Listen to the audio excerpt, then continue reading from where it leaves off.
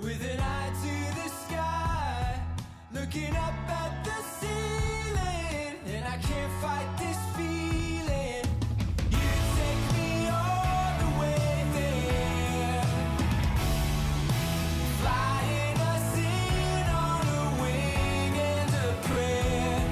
And once we were worlds apart, but hey, that's just how it starts. You Feel free to start. I feel like I always lead the charge. Okay, so Sometimes I feel like 90% of the podcast start with "So Danny," and then I say a thing. okay. Maybe this time. So I'll start. So Danny. Good. Oh no, I've got made a it. You got me. I've dropped a. You know what? All confusion. I'm saying is, pull your weight. Oh, This is a 2-man operation, and right now, I feel like I'm carrying a lot of the bloody weight, a lot of the load. Well, I apologize. You should. I'm ill-equipped with my cold opens. You're never equipped. I have a. I mean, if you want, I'm ill-equipped. I I didn't can say I wasn't. Well, that's it. You usually have a cold open. Yeah, because I put. Wait, hang I on. put no. Because I put. Tell me thought and to the side effort. of the mic, and I'll pretend it was my idea. Okay. Okay. Go on. What is this? I was going to talk about the fact that I have unicorn hand soap in the bathroom. Okay. So maybe you could like. I'll pretend I went to the toilet. Lead At with some that. point. I'll pretend I'm the kind of guy who goes to the toilet. Have you not been to the toilet the whole time you've been here? Of course, I've been to the toilet. I haven't actually been to the toilet. You feeling okay? Hey there, Scott. Hi, Danny. Here's a clap for your sync point. Hey there, I Scott. got it. You didn't have to explain the joke. Hey there. That's why I laughed. Did you notice the part where I laughed? You're running right over my. That cold was open. reactionary. I've got a great idea for to a the cold joke open. that you made. You don't have to then go, that was funny because of this. I knew it was funny. That's why I laughed. It was more throw out there just in case the audience was like, what did they just drop something? Of course, I yeah. It was for the people at home. The audio listeners. Yes. We need to start filming this so that you can pick up on visual cues I know, like 'cause that. you do so many visual cues. You actually do shadow puppets, which is really impressive, and they're always on point. It's what was the last one's? Your Resident Evil shadow. yeah. puppet was, It's a like, part really of this good. experience that people are really missing out on. I That know. part's really just for you Aye. because I can't see it. Well, I thought this podcast would sell on your shadow puppets alone, but we're still 2 to 3 listeners a week. Oh, hey, we get about 17. Aw, thanks 17. Hope you enjoyed all this. Hope you enjoyed this 2 minutes of rambling. Hey Scott, Hi, Danny. I was just going to your toilet over there. Wow, I didn't even see you go. Well, yeah, I did. Don't judge me. Any comments you wanna? Well, I was just. I'm not the kind of guy who usually washes his hands after going to the toilet. I decided to. That's not good to know after this long of knowing someone. I decided to treat myself this time, and I was about to use your soap when I realized something. Yeah. it was quite on theme actually. Yeah, Your soap is unicorn themed. it is unicorn themed. Yeah, it's like a Danny. unicorn soap. Yeah, thank you for noticing. And I think that's really apt because today's episode, as you've read from the title when you downloaded this, Scott Morrison, is Unicorn Store. Yeah. And that also, the soap is got unicorn on it, and the film has unicorn on it, and like the film also cleans you when you come from the toilet. So there's so many comparisons that we can make. Isn't it fun that so many themes have come back into play tonight? Yeah. It's great. Yeah, I do. So I bought the KRX. Other brands of hand soap are available. They had a unicorn themed hand soap, Yeah. and it was £1, and I was like, wow, Gotta give it a go. for that much magic for £1. And you heard my clap there. That's- Did you hear how clean that I clap did. was? Weeks of magic. That's Yeah. what that £1 has bought me. The thing is, it doesn't really smell of anything. Is my only problem. But then, fair play to KRX because, I mean, do you know what a unicorn smells like? Yeah. Oh, Presumably, no, like actually, I a don't. mixture of rainbow. But then, what does a rainbow smell like? The rain? What Bow does the rain- ties? What does the rain smell like? What does the rain? That's like a deep. That sounds like something in a Bob Dylan song. What does the rain smell like? smell like? Yours was better. By a profound amount. Thanks, man. I work real hard on my Bob Dylan. But yeah, and I thought it's purple, which is quite nice. Yeah. But I thought it was very fitting Because we I did just thought it watch. was very fake. Well, yeah, you of course when you went to the bathroom. Yeah. The several times tonight that you've went. God, can't get you bloody out of there. I know. It's because you got a whiff of the unicorn magic. Yeah. You're just in there all the time now. You've used up most of it, but luckily it came with 33% extra free. So I've used the 33%. weeks So now of you've just magic, Danny. I've used 33%. Now you've just got the regular price, but that's good because you've had a guest over, Exactly. and you know. And then there's you've still not lost the anything. full Yeah. bottle, or the 100% for me. Yeah, 33% for you. I enjoyed that 33%. It's like when you beat Spyro the Dragon, 100%, but still 20% to go.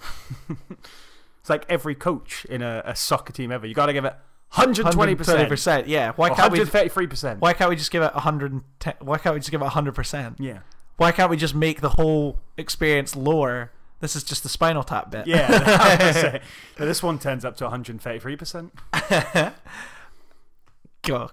What's up, people? Just fumble all What's the up, words. people? Peopleton, welcome to Second Opinion Movie Podcast. I'm your host, Danny Jones, and possessor of his own unicorn. I was about to say shampoo, not shampoo, soap. What Scott would Morrison. unicorn shampoo smell like? Would you just like start growing a horn though?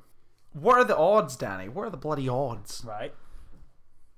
that your gal Brie Larson and your boy Sam Jackson, 2 movies in 1 month? Has it been 1 month since Captain Marvel came out? Yeah. I think it's in the vicinity. Yeah. What are the chances? I bet it was premeditated. 1 in a million.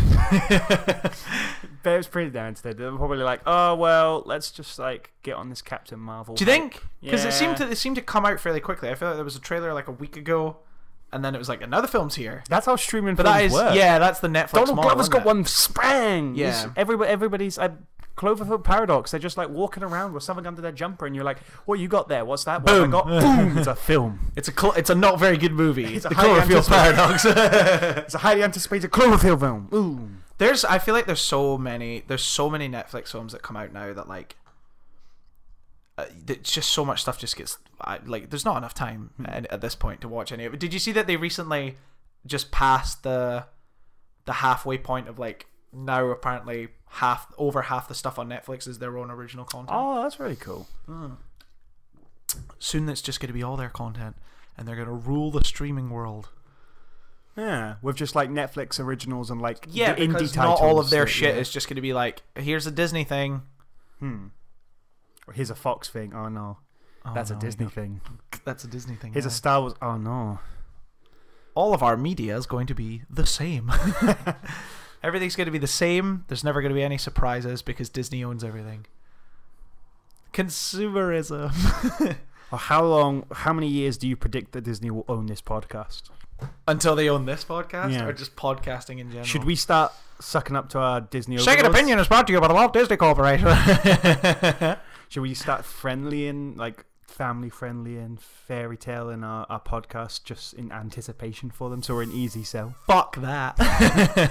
Disney cunts! Cunts to that, I say. You fucking mouse fuck prick. There we go. Have we just... Yeah. Remember how there's a guy at iTunes who used to have to listen to it? Yeah. But yeah, they are now just churning out so much stuff. It's unreal. Yeah. And like, given fucking Chiwetel Ejiofor just had a film come out that he directed and starred in. I didn't have time. There's too much going on in my life. I wanted to, but then it's just gone before you know it. Like, and shit like fucking. Do you hear about Paddleton? Have you watched Paddleton yet? Have you heard about Paddleton? What one's that one? Paddleton is the one with Ray Romano. Yeah, I was thinking that was the one. And Yeah. Mark Duplass. Yeah. Really like pretty interesting mumblecore kind of indie film that just came out to literally no fanfare. I have no idea how I even found out about that film. I can't remember, but I know it wasn't a trailer and it wasn't Netflix advertising it to me. It was just sort of, I can't remember how I heard about it, but It came up automatically. I remember I turned Netflix on for my on my laptop, and I'd gone to do something else, and it just, as it does, Netflix just starts automatically playing something, and I was like, "Oh, that's Ray Romano. Oh, that's Mark Duplass. yeah, Oh, what's happening here?" it's crazy. But it's as if like they're producing so much content at this point that like they don't have the time to advertise all of it. Yeah, So you just kind of end up with like what presumably they consider to be the best stuff rises to the top. Do And they want you to like stumble across stuff? I have no idea, because don't there's know. so many TV shows on there. Like you browse past and you're like, what is that? Like they made that. They funneled money into that. Yeah. But like, But then I've never heard anyone talk about it. yeah, what would be the advantage though of if you like just scrolling through your Netflix stuff and going, that sounds really interesting. I've never heard anything like that. And is that to encourage you to watch it because you've not heard anything good or ill? Maybe, but I feel like most of the time the stuff that people are watching, the stuff that catches on is the stuff that everyone is talking about. So like your Haunting of Hill House, or what was that one recently? You. Oh, Everybody was talking about you. I didn't watch it, but like everybody was talking about that one. It's kind of like it seems like the ones that get a bit of that kind of. I mean, Making a Murderer season 1. Yeah, like everybody was talking about that, and then the hype's totally died down now. Season 2 came out to literally no fanfare. I don't know a single person who watched that entire second season because I think everybody was just uninvested in it by this point. You know? Yeah, well, you kind of forgot it. Yeah, like I've forgotten most of the details of like Making a Murderer. Did you see any of the Madeleine McCann documentary? No, I've become, after watching Making a Murder, I've become very cautious about documentaries about crime that over sensationalizes it. Good job, we got there. Ooh, dear. Because you hear things back and forth. Like I was gonna watch Leaving Neverland. I know that's not a Netflix one, but it was also a documentary in that same vein. First of all, so I was at a flat party recently, and I felt very grown up at that flat party because throughout pretty much the whole night, people were just to new people when they would start talking to them, have you been watching the Michael Jackson documentary? Oh yeah, and everybody's got their opinions on it and stuff, and I was like, when did we all become so middle-aged that we're all like, oh, has everybody seen the new Michael Jackson documentary? Oh, it's scandalous, isn't it? It's weird because the first reason I haven't watched it is because it's fucking 4 hours long. Yeah, it's a fucking long documentary. The Madeleine McCann one is 8 hours. Yeah, and I'm just like, I'm very cautious of like Making a Murderer. I watched it and I was like so passionate about I can't remember. I was Steve Avery. Yeah, so passionate about his like retrial and stuff. And then there's all these articles that come up, and you're like, that might be there's this they've overlooked, and there's this overlooked, and there's this certain back and forth. And I then became kind of cautious about watching those sort of stuff in case like it's over sensationalized, whether like, because there is a reason why these documentaries would want you to think one way or the other rather than make it a middle of the road. Well, we don't actually know, so I guess it's just down to your judgment. It's like, no, look at this stuff, and oh, look at that. Don't look at that stuff, but look at this stuff. I'm a bit cautious about that sort of stuff. Well, I was gonna say, like, it seems like the Madeleine McCann one hasn't caught on as much. Pretty much everybody I know has watched, me included, watched about 2 episodes of it and then kind of gave up. And there was 2 reasons I thought might be the reason for that.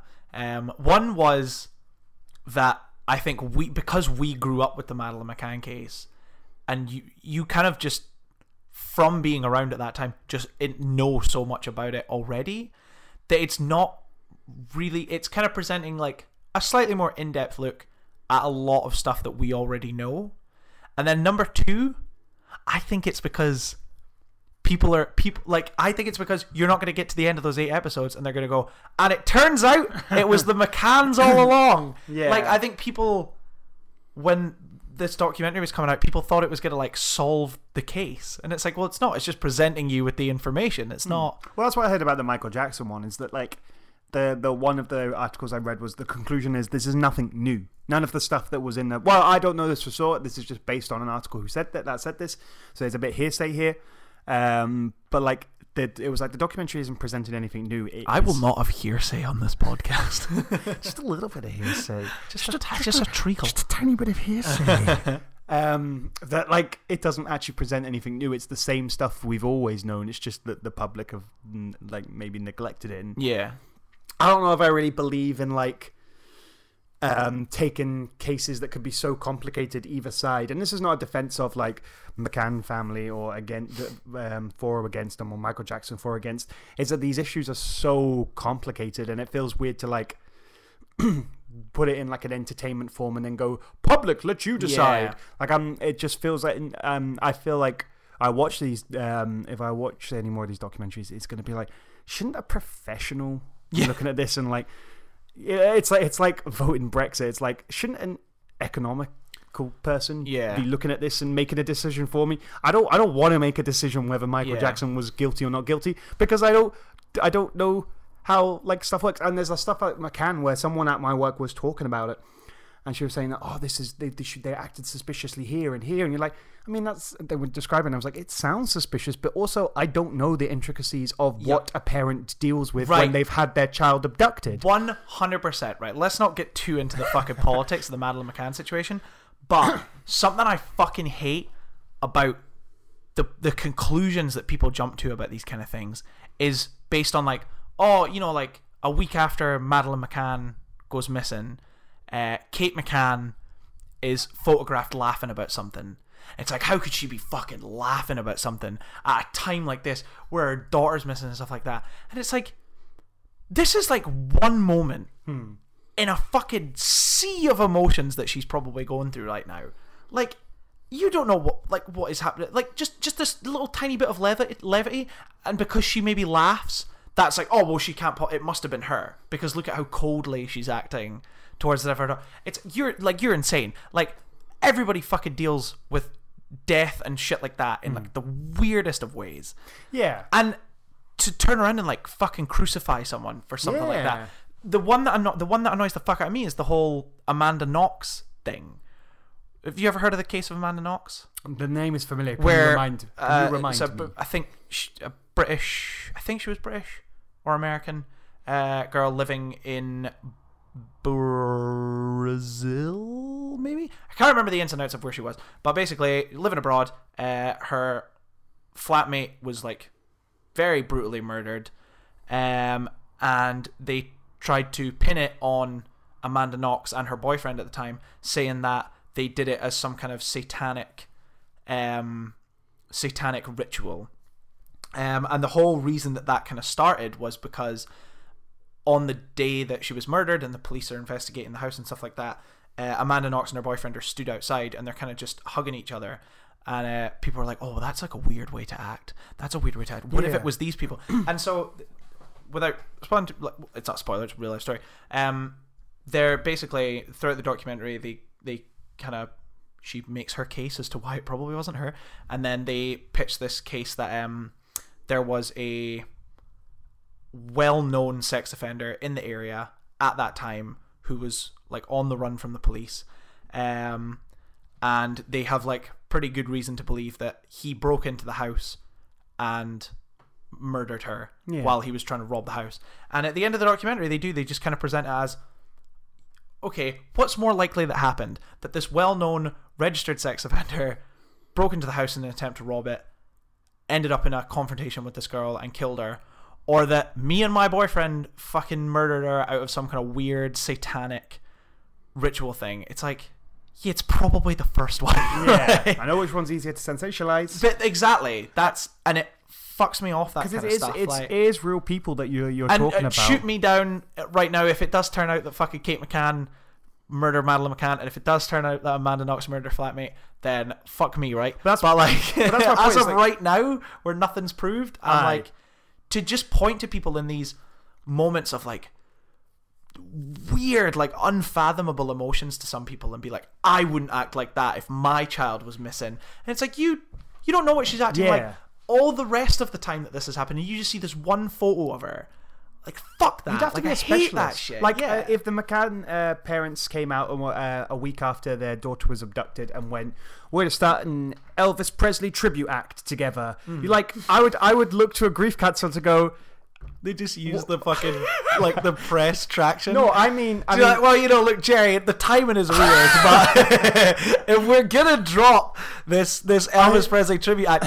Seems like now's the time to do it while the fucking iron is hot. You know what I'm saying? I mean more if that was like a grief stage. Like suddenly they were so hysterical that they got it in their mind. They could convinced that the only way they could deal with this is they started an Elvis Presley tribute act, and then it wouldn't be down to me as a member of the public to go, well, that's not a normal thing for someone to do. I need. But here's the thing, Danny. As a member of the public, that's not a normal thing to do when your daughter's gone No, missing. I don't know. You could get grief counselling going. And well, when we look at this objectively, and we look at the trail that leads up to it, maybe there's like precedent for it.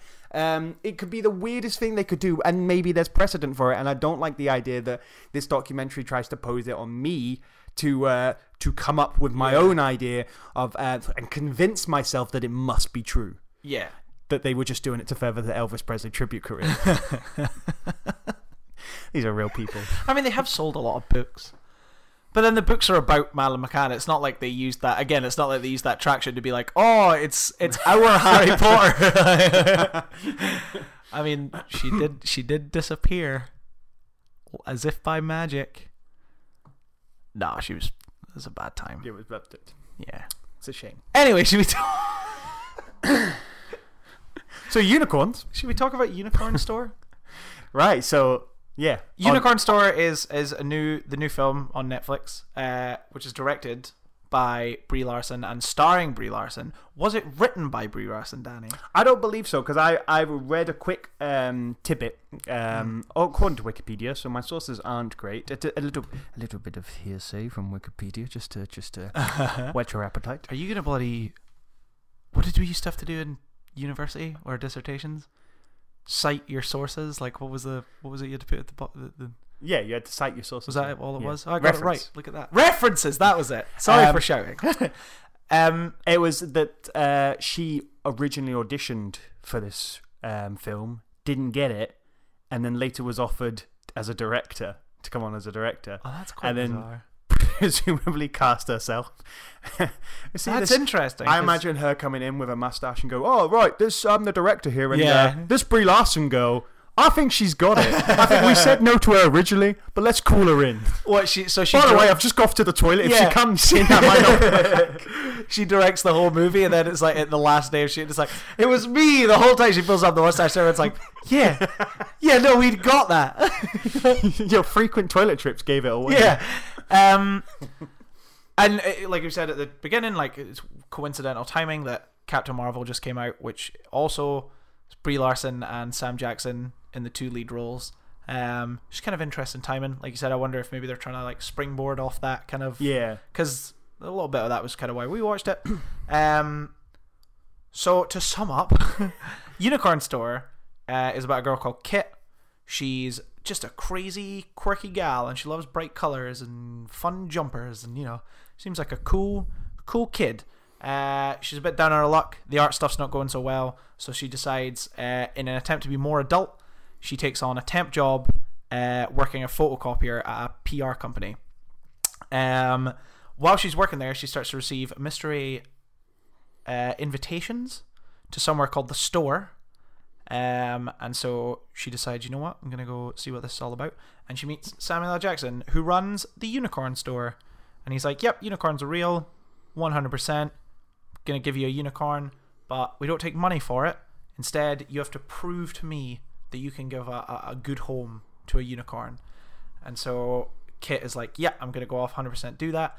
And she gets into all kinds of hijinks. She tries to build not a kennel, stable. Close enough. She tries to build a stable. She enlists the help of her friend, was it Virgil? Yes, Virgil. Yes, Virgil. To help her. She also, while doing that, is trying to pitch this new crazy vacuum cleaner that she's came up with, this magical vacuum cleaner. It's just a vacuum cleaner, but it's got like rainbows and stuff on it, and she's trying to pitch that to the PR company that she's working with, to try and get her big break. And it's all about making a nice home for this unicorn. But are the unicorns real? What an adventure we'll go on to find out, and we'll just have lots of goofs and gaffs and hijinks. It's gonna be a great time. So that's Unicorn Store. There's going to be lots of spoilers, so if you want to not hear those, go watch it on Netflix. It's an hour and a half, won't take you long. Oh, we don't usually do a spoiler warning. Yeah, well, I figured because it's new. Oh, okay, I see. Yeah. Okay. Yeah, I'm with you. So, did you enjoy it, Scott Morrison? I did enjoy it. I really enjoyed this as well. Quite a bit. Yeah. I thought it whipped along quite nicely. Yeah. I could definitely see this annoying the fuck out of some people. I get that. I think it was the right kind of. I thought it was kind of the right amount of. What's the word? Enthusiasm. Like I enjoyed that about it. I enjoyed its kind of like very optimistic, like upbeat kind of style. You know, the main character gets a little bit downtrodden a few times, but for the most part, it is like a relatively whimsical kind of movie. And I think sometimes you do just need something that is like unapologetically happy. Yeah. You know what I mean? And I did. I enjoyed it quite a bit. I enjoyed it a lot. It's fairly simple, but I found like the main character really in fact I found all the characters fairly likable. I thought the interactions between her and Sam Jackson were great. I love how colourful it was. It was very colourful. It's insanely colourful. Her character Kit has got some serious fucking style. Like, because I love colourful clothing. I love it. I don't wear enough colourful clothing. I'm wearing like a very multicolour hoodie right now. You are. But like I love colourful clothing. In fact, you know the whole like fucking like internet algorithm thing where your computer's listening to you. Yeah, everything's watching And you all the time. and it sells you. 1984. I would say 90% of things I get advertised are like colourful clothing websites. Like genuinely. Oh, that's because I feel like it's pretty much what I usually Google when it comes to looking for clothes. Except for the one time when I was looking up stuff to do with Pokemon Go or Pokemon Let's Go, and I just got lots of adverts for children's toys before YouTube videos for like a week. So I knew what all the latest fucking Super Soakers looked like. Let me tell you something, Danny. Super Soakers have come a long way since me and you were kids. Oh, really? Oh, yeah. They were quite far advanced. That shit's like semi-automatic now. It's like... I think I did that once I was looking for a Christmas present and I looked up something on Build-A-Bear or Bear Factory, whichever one it is now. And for the longest time, YouTube keep putting up Build-A-Bear Factory adverts up before my YouTube videos. And Brilliant. I was like, this is weird. I am... Do you find it quite scary that like... Because, you know, if I say, okay, Google, my phone responds to that. It goes like, blue, and then it's like, Google's like, oh, ask me a question. Do you not find it scary that like, my phone's just listening all the time? And granted, it only responds to okay, Google, but it's listening for me saying okay, Google. Do you not find that quite scary? Never thought about that. That's always the thing I used to. I've not done it recently, but I always used to put blue tack over my webcam. Yeah, I used to put blue tack on my webcam. just I don't like, so it's much just a bit anymore, weird. but because I don't really use my laptop for anything, to be totally No. honest, except for like this and editing. That's kind of it. Mm. All the other browsing, I just do it on my phone. Like just casual browsing, I just do that on my phone because it's way easier. Laptop's just this like. At this point, it does just feel big and clunky because I'm so used to the convenience of like a phone or a tablet or something. Yeah, that is creepy that it's listening to us. Yeah, I don't like it. And I'm trying to figure out how to turn the microphone off, but I can't figure it out. I could just Google it. Yeah. But then But what then if Google would doesn't? know. Then Google would know. And they'd have to find other ways to... What? DuckDuckGo doesn't track you. What's DuckDuckGo? DuckDuckGo is Google. It's a search engine like Google, but it doesn't track you. Really? Yeah. Not sponsored Not sponsored. by DuckDuckGo. Sounds nice, though. But if you Google DuckDuckGo, then you'll just get the Google Adverts for DuckDuckGo. Google will know the way you went. Yeah, exactly. They'll be like, those sons of bitches are on to us. Did you enjoy Unicorn Store? You said yes. Yes. Tell me why. I, for many reasons, I love how optimistic it is. I love trying to figure this film out. I feel like there's a lot to this film that I was especially we'll get to it like femininity. I was like really intrigued by this film. But what I loved above all else in this film is the dialogue. I fucking loved the dialogue. It's this weird. Because we watched it with your flatmate Michael Dart, friend of the podcast. Heard of him. And when you exited the room briefly, we did make the same observation that I thought was kind of apt. What? Sorry to bother you. This feels like the female version of Sorry to Bother You. Yeah? Yeah, because it's for a few reasons. But one of the main ones is like, Sorry to Bother You is like set in a world where it's like it's our world, but it's not quite. It's a little bit more abstract, just a little bit more weird, and that world is as well. Even like the stuff that isn't related to the unicorn store is kind of weird. What, like the TV stuff? Yeah, and the TV stuff, and like, yeah, just the whole world just kind of feels a bit off, and nobody talks quite naturally, and the dialogue reflects that, but in a really sort of stylistic way that I really, really appreciated. I laughed so much for the dialogue in this. There was so many lines that caught me. There is a lot of very good lines in this. Yeah, I loved like the way that it's that very much, it's a more sophisticated version of that internet language of like, oh my god, I don't know how to adult, but it's like that, but it's progressed further. It's like, I'm gonna go get do you want to be a temp forever, stuff like that, like the use of like the words, and like I love the specific examples when she runs away from the unicorn store and she's like, I'm gonna buy graph paper, and Samuel L. Jackson's like, graph paper won't love you back. I love how mental and weird and off the wall it is, but so like funny and engaging. It made all the characters pop in where like they could have, like, Brie Larson's character could have come across as maybe mopey, or she's too, like, she could almost be seen as unlikable, and I don't know, maybe it is, there's so much more happening, because that's what I mean. It's like I could see people finding her character, well, she's kind of a terrible person in a way. Like, for the majority of the film, she's like, Samuel L. Jackson says it, his character says it, the salesman, she's selfish, and like, you really do see that, but like, I think the dialogue goes a long way to stop you from fully seeing that. You can see that she's not necessarily the most loving person, but you still empathize with her because of like, it's because she's not just like kind of a dick to people. Yeah, like she is an all-round nice person, but then at the same time she is kind of very selfish. Yeah, but the dialogue goes a long way to animating her beyond like whether she's a nice person, whether she's being a nice person or a bad person. The dialogue just animates every character in this, and to a weird extent. Like, Sorry to Bother You. I could see that, thinking about it now, especially with the kind of more kind of fantastical elements that are introduced towards the end, which obviously this one doesn't go nearly as far as Sorry to Bother You. No. And also this one is much more expected. Yeah. Because really all this one comes down to towards the end is the unicorn going to be real, or is this all just been either a metaphor for something, like in the context of the film, not just like that the story itself is a metaphor, like is this going to just be or has she just been on fucking some serious fucking like crack or something like this entire movie?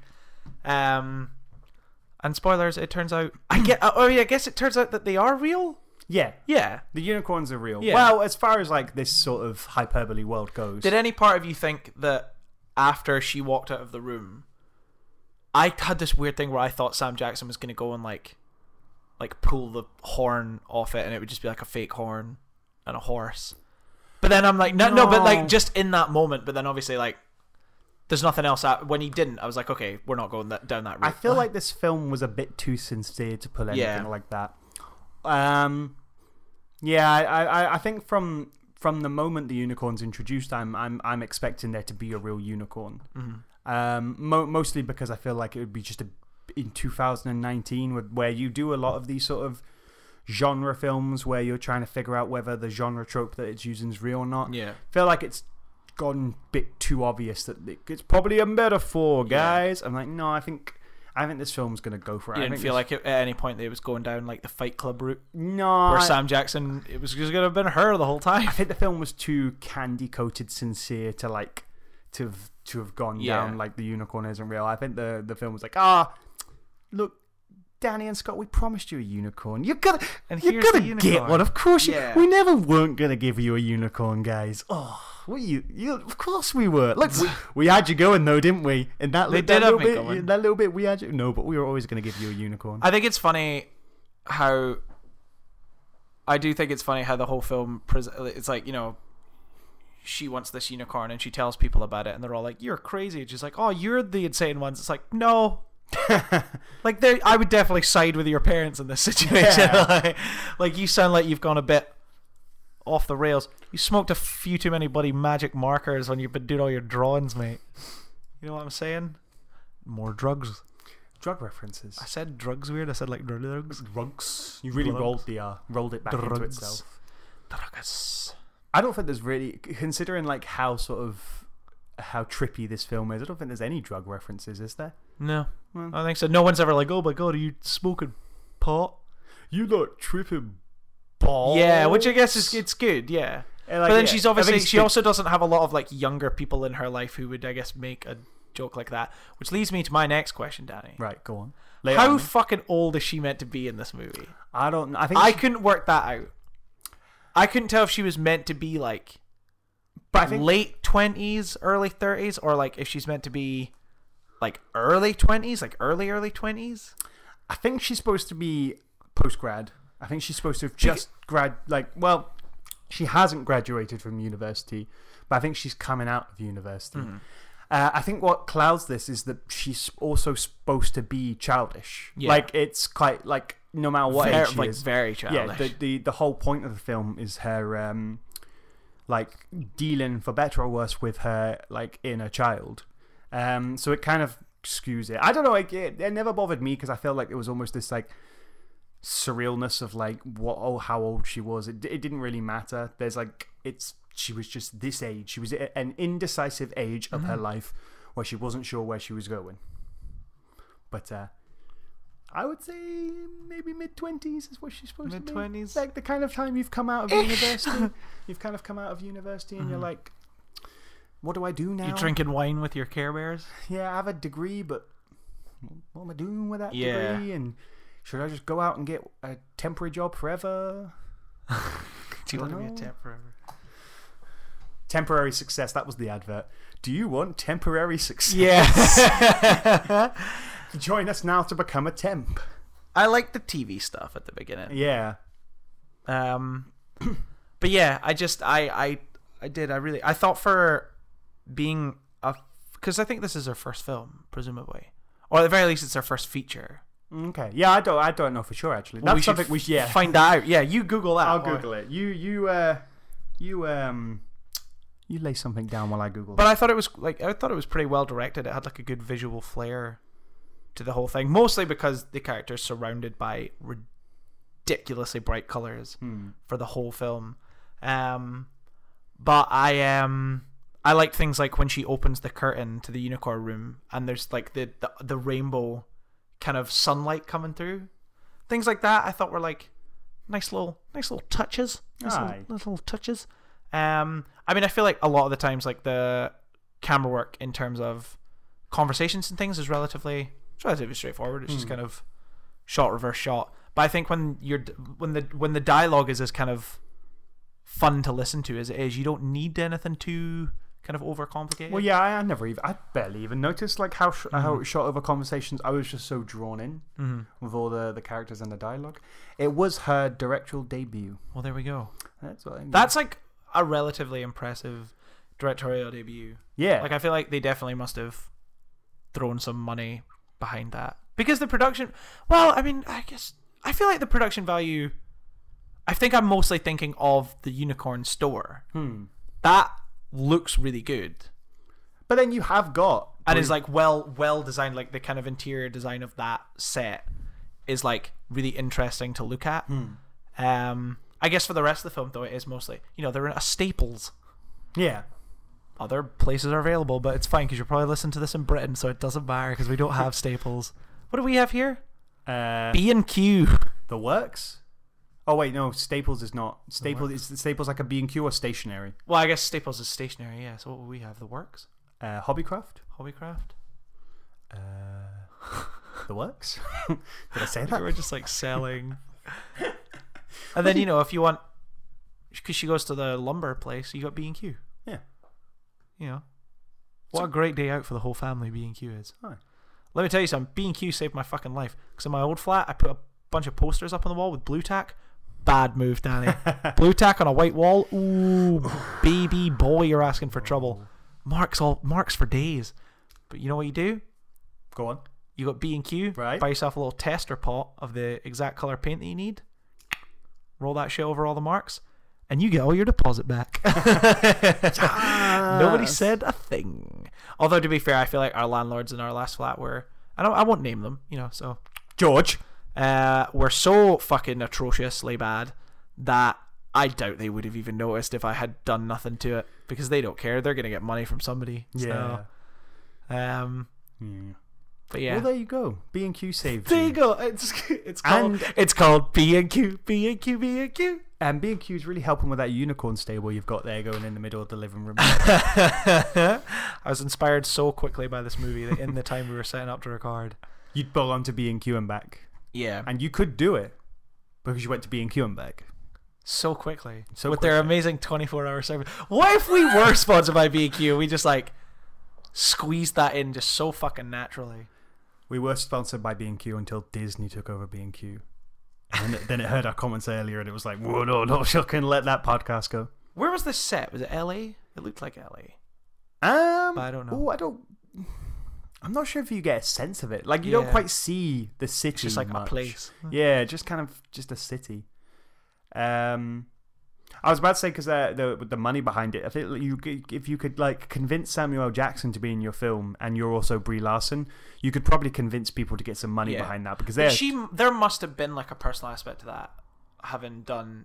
I mean, I don't know if this was shot before or after Captain Marvel, but they'd already done Skull Island. Yeah, they'd done Skull Island, so they must have been friendly. And Sam Jackson isn't in the film a lot. No. Yeah, plus he's in one location. Yeah. So he could feasibly... Probably got it done in a day. Yeah, he could day, maybe two, like, quite easy. Yeah. Yeah, so... You pay him a couple of mil. a cup mil. Here's a cup of milk. Milk. That's nothing to him. He probably just paid off a speeding ticket with the money he got from this film. But Sam Jackson... It's assuming that Samuel Jackson speeds. I don't know. I'm sure he's a perfectly reasonable driver. He gets driven around, definitely. Probably. But he's also a guy who's never shied away from a fun role. He very much... I feel like he does pick his roles on how much fun they're going to be. Yeah, and he is real good fun in this movie. I mean, he has what what is it? It's like glitter. It's like I thought of it as like very shiny things of those things you pop out, the streamers, things that come out, party poppers. Yeah, it's just hanging from his big. Hanging from his big afro. He's wearing like a full pink suit. Beautiful suit. Well, the pink suit, and then there's the blue suit with the flowers on it. Yeah. Oh. But that was definitely, I feel like, the aspect of the film I was enjoying the most was like a lot of the costume stuff for Brie Larson, which we touched on. But like some of it's incredible. That blue jumper with the clouds on it, loving it. Yeah. Want one of those. She goes to the store in pajamas at one point. She does go to the store in pajamas, but they're like insane pajamas. They start on the top, the top half is like just blue, and you just think they're normal blue pajamas, and then they get a long shot, and it turns out they're rainbow coloured. Yeah, they're rainbow coloured right the way down, and you're like, damn son. Well, that's some colourful pajamas. Yeah. Everything's so colourful. But I mean, we clocked onto the message pretty quickly, because the message is fairly simple. It wasn't about getting the unicorn, Danny. It wasn't about building the house for the unicorn. It was about building her house for herself. Yes. Because she, in trying to make her life better for the unicorn, she makes her life better for herself. And she's got a nice new man at the end of it. She's got like a. She doesn't need a man. She don't need no man. She don't need a man. But she got him. She got one. In case she needed one. She's got a spare one. Just in case. It was between him and Sam Jackson. But, she gets that. She patches things up with her family. She quits her job because she's like, fuck the job. But also they kind of fire her. Yeah, they can. Everything's working out for her. So it's okay. So she can pass the unicorn on to someone else. Like, it's a fairly straightforward, unsubtle message. But the film is not exactly, like, I feel like going for subtlety, because it is so loud and it is so kind of bold and expressive. Like, there is one aspect that I would argue is I wasn't sure about. Oh, what's he gonna hit me with? So let's talk about a little F word I like to call feminism. Right. How many feminisms have we got in this podcast? How many feminisms in the podcast? On the podcast. Becky, Bernadette. No, I mean... No, they count as feminists. No, feminists. Feminists. Yeah. How many feminists we got on the podcast? I would say we got two, right? Yeah, we got two right here recording, right? We're feminists. Yeah. Mm-hmm. So what's this film trying to say about feminism? It's good. Let me talk about the pink aisle. Familiar with the pink aisle? Nope. So, especially in like old-fashioned toys, especially even when we were growing up, you have what was known as the pink aisle, which was the girls' aisle. When you had the toys, you would go, if you went into like Toys R Us, the one where all the Barbies, the Cindys, the Bratz, the all of that stuff was all in the same aisle, and it was all bright pink. And there's this feminism backlash of it, obviously, because you're just branding, like going around branding little girls with the color pink everywhere. So that has caused controversy on both sides. There's people who support it, people who don't, people feminists who embrace pink as part of like feminine identity, and those who oppose it. Yeah. It's interesting because recently Brie Larson has been branded a bit of a feminism after being the first title female hero in Marvel. Yeah. Side note, took him far too long. Was it 20 movies? 22 or something. Good job, guys. To get a female in the lead. DC did it in what, 3? 3? 4? 1, 2, Man of Steel, 3. Batman v Superman, and then Wonder Woman. Oh no, Suicide Squad was before Wonder Woman. Oh no. That's a bad movie. Because Brie Larson has been criticised recently, when mostly really unjustifiably unfair. Like, most of it just like. Am I saying I hate white dudes? No, I think that was her quote. Was that her quote? Was that quote? I think that's her quote. I'm sure it's something like that, because she's saying something about. Well, she first had that whole thing about not wanting to. That she doesn't want to be told what movies are good by old white men. Yeah, I think that was a big thing. Which is like, well, not all film critics are old white men. Like, first of all, yeah, but it's more of a generalization, like attack of that sort of patriarchy system, which is in every industry. It's just unfortunate. It's also in the Hollywood industry, so she's fighting against that. So it's really interesting that obviously she's kind of like, for this year at least, is like a feminist figure. Like, she's the first Marvel superhero female. So it really intrigued me that she embraced the pink aisle phenomenon, especially because it's like in a child. Now, like when we say it's colourful, that's the colour that comes in. It's very feminine, very Barbie, very stuff like that. Which I actually really like that aesthetic. I think it's a really nice aesthetic. Yeah, I agree. But then I'm not a female who's been forced it upon them throughout their whole childhood and growing up that pink is your colour. Go in there and play with your pink toys. You can't have that Lego. Here's some pink Lego. Have the pink Lego. You know? That sort of attack. So I've always really interesting that she embraced it in the film. And I was going through the film wondering, and I guess this would be my question, finally getting to the point. Is she support for pink aisle? I guess I would say she is, because she embraces it to the full extent. Or is she sort of trying to associate that with the bad aspects of this character? No, I don't think she associates, because they definitely embrace that aspect of her character. Because it's also included in the fact that it's a unicorn, which is a very feminine thing. Like, perceived as a feminine thing, rather, I should say.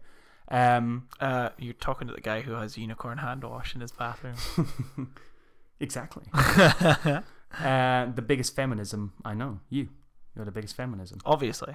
And all it took was £1. But it's very much marketed as a feminine thing, and then she's just embraced it as the center of her movie. It's all about getting a unicorn. The almost ridiculously obvious dream of every small girl to obtain a unicorn. Yeah. So it's kind of strange that embracing that so lovingly. I'll actually, it's a shame it's only just come out, because I'd love to know feminist insights on this, because it would be bizarre, because it's very much going, it's attacking a very controversial subject in the heart of feminism, of whether they embrace feminine identity or not. And it's really fascinating that the first Marvel female superhero has just gone in and embraced it. This is femininity. Yeah. I just And there's no sort of. I was trying to figure out if there was even any sort of deconstruction of that. Of like, because that's her, she's facing her childhood, and there's a lot about her childhood. And as like a female, like a little girl, she might have had that a lot, like just that much sort of exposure to the pink eye effect. Yeah. So I thought it was really. This really is kind of why I intrigued. wish every single film currently didn't have to be thought of in this sort of very political manner. Well, every film is political. Yeah, but like literally it's everyone. just this thing of you know, while I think that it is definitely important that we should be moving away from this whole pink is for girls, blue is for boys type shit. I think there would be a lot less fucking sexual confusion and things like that, or not, like, maybe that's not the best way to word it, but if girls weren't brought up to just be like, you like these things, and boys weren't brought up to be like, you like these things, if everyone was just brought up to be like, you can just enjoy whatever you want, because the world's full of a whole lot of stuff, and it's bloody great, it's magical, so you just like what you fucking want to like, then I think people would find it a lot easier to get through life. But at the same time, like, there are obviously still going to be a lot of girls who still, when they are younger, who are like the character in that movie. Yeah. You know what I mean? And so, like, yeah, like, fuck it. Those people are still around, so why not have a movie for them and a character for them? You know what I mean? Yeah, but it is like, as a person, Brie Larson's clearly a person who does consider her like moves as like a female, like as even maybe a role model of like female. So it is kind of important that she's made that decision, like for good or worse. And I think it's good. I personally think that you should be embracing herself. It's like it's like this the feminist argument against a female who wants to become a housewife. One side of feminism might go, well, you only want that because the patriarchy has told you, has programmed you over thousands of years that that's what your role is. But then if she wants to be a housewife, why should she force to not be a housewife? Yeah. And so it's like you've stuck in this sort of mindset of like, hey, I like pink stuff and unicorns and I'm female. And the feminism is like, well, you like that stuff because it's been branded onto you by marketing. But at the end of the day, that person still likes that stuff. And Brie Larson saying that it's okay for females to embrace that has meant that she has taken a stance on one side of the pink eye argument definitively. Unless anything in this film actually goes to contrast and goes, psych, you're not supposed to agree with any of this. But it doesn't do that, really, does it? No, which to me suggests that Brie Larson is okay with the pink aisle. Maybe at least in like, it's okay for females to be, not that she necessarily thinks that all girls should be branded with pink, but she's okay with females embracing that aspect if they so desire. Yeah, I don't know, but do you not think maybe you're putting the whole... Because I never really... Thinking about it now, I've never really associated like the whole unicorn thing with females. I just think of the unicorn as a unicorn. I think that very, very much is. And so like... And now that I'm thinking about it, I'm like, well, there was nothing about her character that was inherently like girly. It was more childish. Yeah, but I think that the girly aspect and the childish aspect is the same. She... Like, say women are children, but like the girly stuff, the really girly stuff is like glitter, confetti, and like stereotypically girly. But I will advocate that's what I mean when I'm referring to this girly stuff. It's like stereotypically, and pink unicorns like My Little Pony and stuff like that, which has had like a comeback recently for. Being more of a matter like guys thing. with fedoras like it now. Like you can like My Little Pony with sincerity and still be a man. But that's why the brony movement is noteworthy, because it's the exception that proves the rule. It's noteworthy that these guys like My Little Pony because they're not, in terms of marketing, supposed to like My Little Pony. It's for girls. It's the unicorns are for girls. Unicorns is what princesses win. For being good princesses, like it's that sort of mentality, and there's a lot of pink and rainbows in that, which is very like stereotypically feminine stuff, and I do think there's a lot of girly imagery in it. So it's that is associated with her inner child. She very much is talking about it being related to her childhood. But that's where obviously being a pink owl of toys, that's where it's linked to. It's linked to your childhood. Mm-hmm. I do think that like it's gone consciously for that pink owl girly aspect, which I think is really, really interesting that she's gone for it. And I think that it may sound like an over-analysis, but I do genuinely think she's had to have consciously made that decision. She has to be aware as a female that sort of stuff has an impact on you at an early age, at your developmental age, and whether that's a good thing or not is something that's debated. She has to have realised that. I would say that if you like the pink owl aspect of your childhood as a female, you should embrace it, because that's just part of you.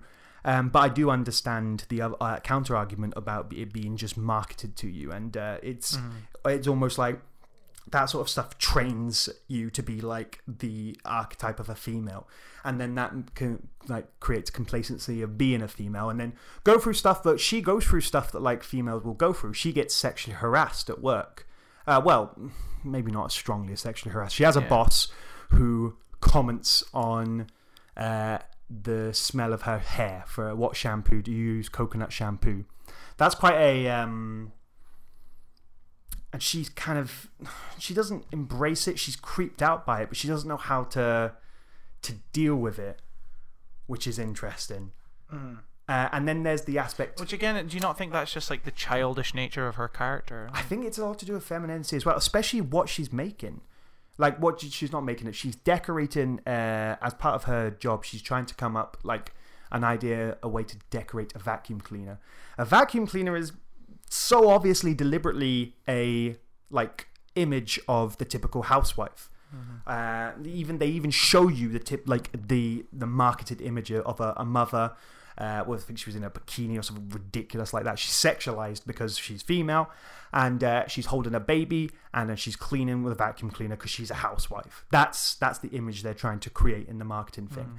And maybe that's the contrast. She's Brie Larson's coming in going, no, we don't want that image.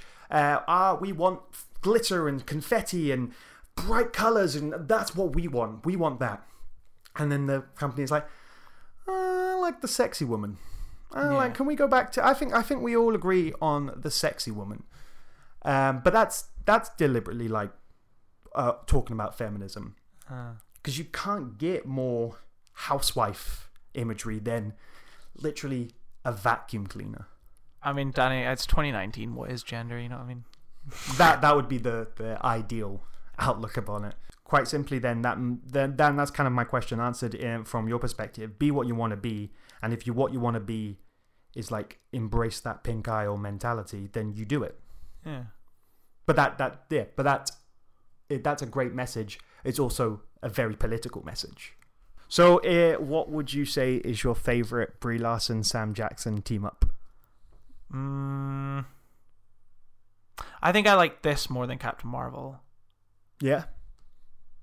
Because I think I like the kind of visual flair and like the sheer kind of over enthusiasm of this movie. Like, it's so sweet.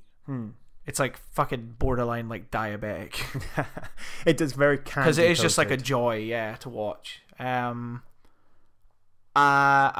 enjoyed Captain Marvel for the most part, but it's definitely one of the less kind of stylistic Marvel movies. I kind of like enjoyed the kind of indie-ish look of some of Captain Marvel. Yeah, but it does feel quite simplistic at times. Like they almost could be just film students with a camera in a barn. Yeah, but I do think it's another one of those ones where it's like, when it comes down to picking a Marvel movie, it's like, well, why would I watch this one when there's like much more interesting ones in this like 24 movies or whatever there is to watch? You know what I mean? Yeah, it's all just part of the same story, isn't it? It's a filler episode of a show you really like. You've just got to watch it so that you get all of the references. Yeah. I will, in terms of like portraying like a female superhero, I will give Captain Marvel credit for like showing she's not trying to masculinize her by making her a badass who looks like taking typical men tropes, but they also don't feminize her. It's not like Catwoman. Remember in Catwoman, the bad guy was a... I've never seen Catwoman. The bad guy was a makeup corporation. Because, Really? you know, she's a woman. The only part of Catwoman I've ever seen is that like really weird CGI, like where she's running across the rooftops, and it looks really terrible. The CGI cats are also really terrible. But I've never seen That bring it, her so. back to life. Um, And yeah, it's not like something as sort of archetypal. Look, well, what is it that women would be scared of? An evil makeup corporation. That's what they'd be scared of, because women, you know what women are all about. and it's 2004. So at least Captain Marvel doesn't feel they almost make her gender inconsequential, which I really That's how things should be. yeah, I really appreciate that. Which is what I was kind of talking about with that film overall, was that I just, me personally, because I don't see gender, I don't know, I just never thought of a lot of it as like inherently girly. I just thought like, this is a pretty fucking out there person who knows what she's into, and what she's into is bright colours and you know, like very childlike things. I guess it wasn't until you started talking about it that I was like, oh yeah, I guess that is like a huge aspect of it. But it's just because, you know, I just don't think about those things, don't you? Because I'm just accepting of everyone. And Do you remember you had to have that awkward phase as a preteen where you just, oh, I hate girl stuff. That's it's for that girls. that's being a teenager is the worst. It's the worst period of your life, I think, because as a kid you just embrace the things that you like. Yeah. Pokemon is a perfect example. You just Pokemon embrace, is a great You example. embrace Pokemon. Pokemon's the tits. It's like the best fucking thing in your life.